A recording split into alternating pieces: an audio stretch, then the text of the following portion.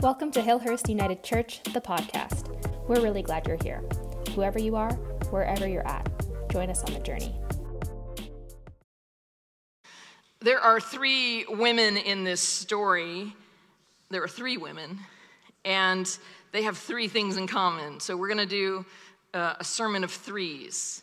Now, I'm just warning you up front that I often do sermons of audience participation. This is one of those. All right.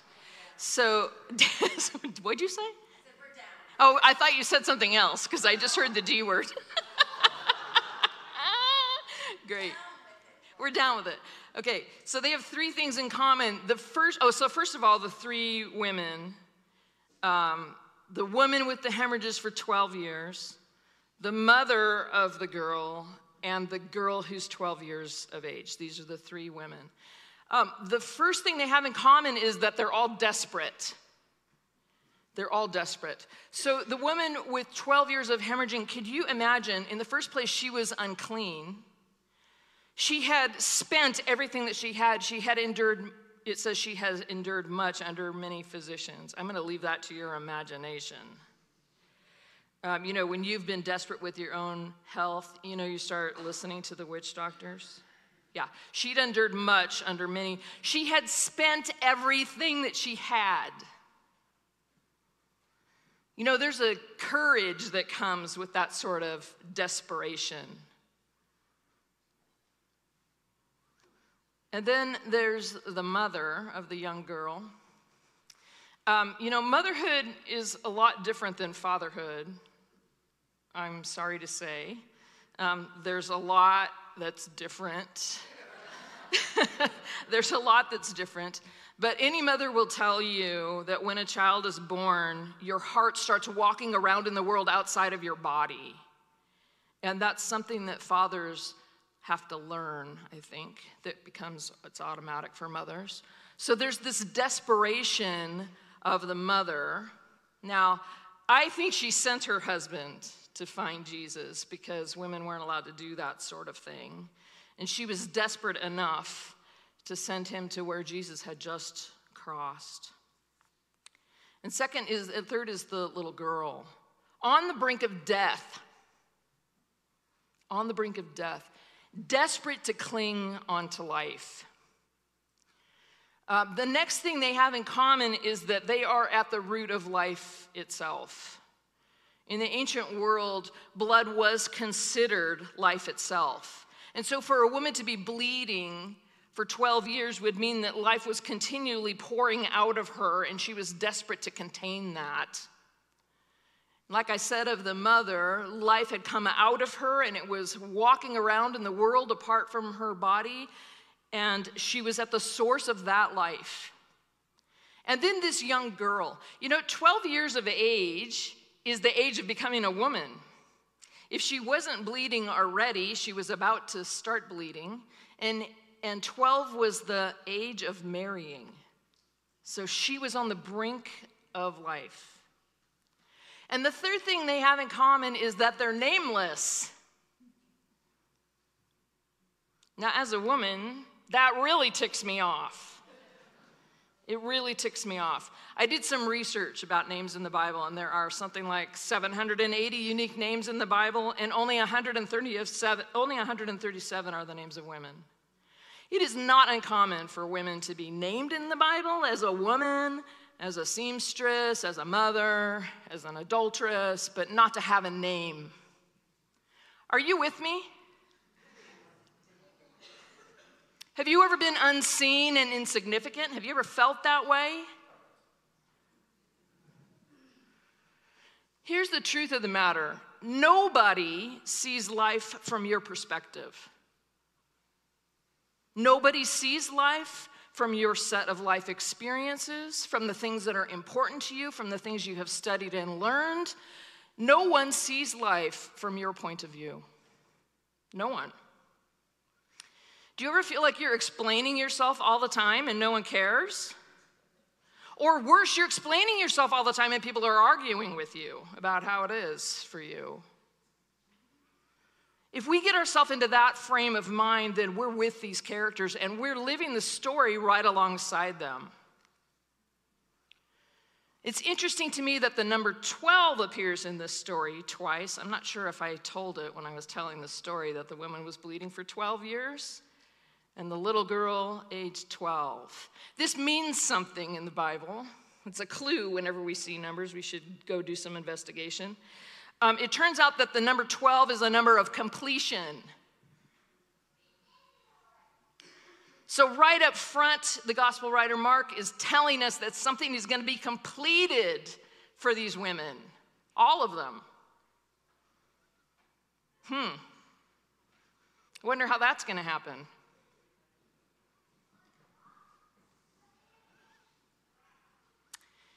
It's going to happen because Jesus completes things. Jesus completes things. In the presence of Jesus, all sorts of things are completed, but primarily desperation. Once there was a person who did such wonderful things and said such amazing things that people began to follow him. And one day someone asked him who he was, and he said, now, in the Gospel of John, Jesus said all kinds of things about himself. He said, I am the light. He also said, I am the way and the truth and the life. He said, I am the bread of. He said, I am the vine and you are the branches. He said, I am the light. I am life itself. He said, in effect, I'm the antidote to desperation. I'm the antidote to namelessness. When the bleeding woman touches his clothes, he seems really angry, as if his power surge that was meant for another has gone out of him. And he turns about and says, who touched me? Which is totally ridiculous. And the scripture says that she came in fear and trembling before him, fell at his feet, and told him the whole truth. A kind of courage welled up inside of her because she knew what had happened in her body. And she came and fell at his feet. And when she fell at his feet, he gave her a new name. Her name is Bathsheba Raphaela. It means daughter whose faith in God has healed you. Isn't that beautiful? Bathsheba Raphaela.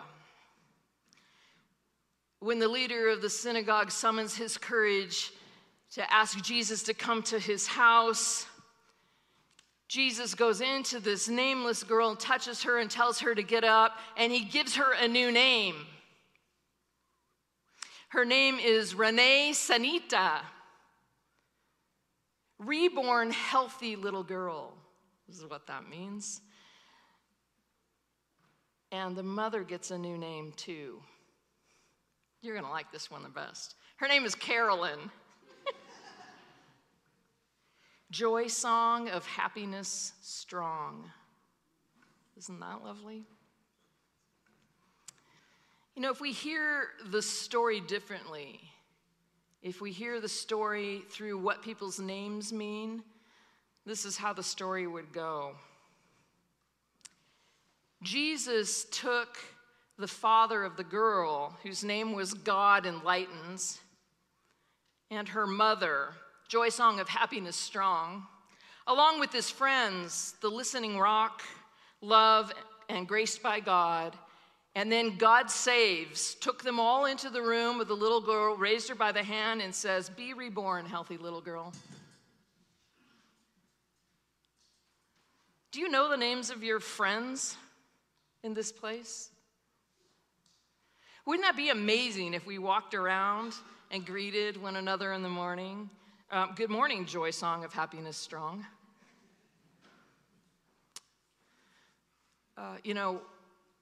I told you that I had an affair and I got divorced couple of weeks ago. What I didn't tell you is that I was born into a version of the Christian faith that says that marriage is sacred, and if you get divorced, you're going to that place. And I knew that. I knew that before I had an affair. I knew that. Now, can you imagine how desperate I was to not care? I just wanted to feel like somebody loved me, even if it was just for the proverbial 15 minutes. And I was willing to risk my entire eternal life to feel that way.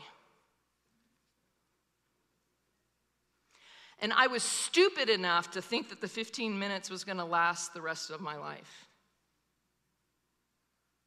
So I lost him, and then I lost my spouse. And I was the mother of a 3-year-old. And I was feeling, how was I feeling? This is the audience participation part. How was I feeling? Desperate, alone, shamed, unloved, lost, right? Right? And I had a conversation with my dad during that time. My dad, by the way, was constantly trying to get me back together with my husband because he also had that definition. He was trying to rescue me. In the middle of that time, he said, "Do you know that I named you, Laura? I named you." I said, "I didn't know that, Dad." And he said, "Yeah, your name comes from Isaiah." I'm like, what? Isaiah 62, verse 3. Now, my dad was raised in the time when everything was in Latin, so he knew Latin. So my name came from the Latin Vulgate. It came from the word laurel, which you probably know. A laurel is a victory wreath. Like if you think of Caesar or you think of Olympians, that's where my name comes from. But I actually went to Isaiah 62, verse 3, and I looked it up. This is what the scripture says. "You shall be a crown of glory in the hand of the Lord." Me? Are you kidding me? Lonely, ashamed, adulteress, condemned herself to someplace nobody wants to be. Me? I'm going to be a crown of glory in the hand of the Lord. Sure bet. Well,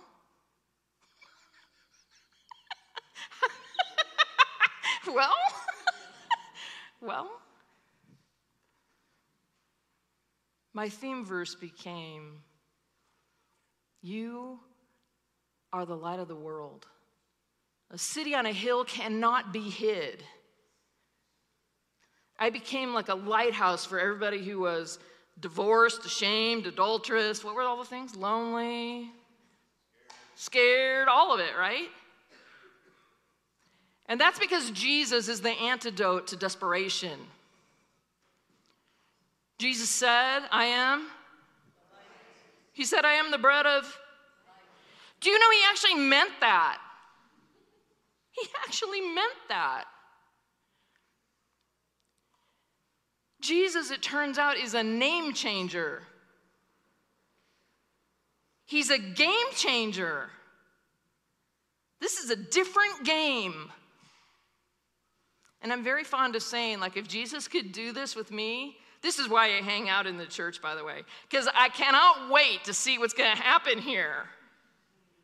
Jesus is a game changer, not just for me. Like, I was least on the totem pole. You guys didn't even do the stuff I did. And I also have, I have a theme verse. I have my name in the Bible, right? I also have a theme song. I'm going to sing it for you. And we'll see if you can sing it. Ready? By the way, I'm not any good at this. I will change your name. You shall no longer be called wounded, outcast, lonely, or afraid. I will change your name. Your new name shall be, I love this part, confidence, joyfulness, overcoming one, faithfulness, friend of God, one who seeks my face. That was a lot to try to learn, right? I don't know, we'll try. We'll try. I will change your name. You shall no longer be called wounded, outcast, lonely, or afraid. I will change your name. Your new name shall be, we're going to do confidence. Confidence, joyfulness, joyfulness, overcoming one. Overcoming one, faithfulness. Faithfulness, friend of God. Friend of God, one who seeks my face. One who seeks my face.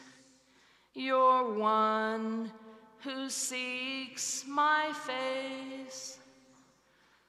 From one person who seeks the face of God still, to a room full of others, my prayer for you is that you claim your name, that you step into it with confidence and joyfulness and boldness, and you let the light of the world, who is the bread of your life, give you new life.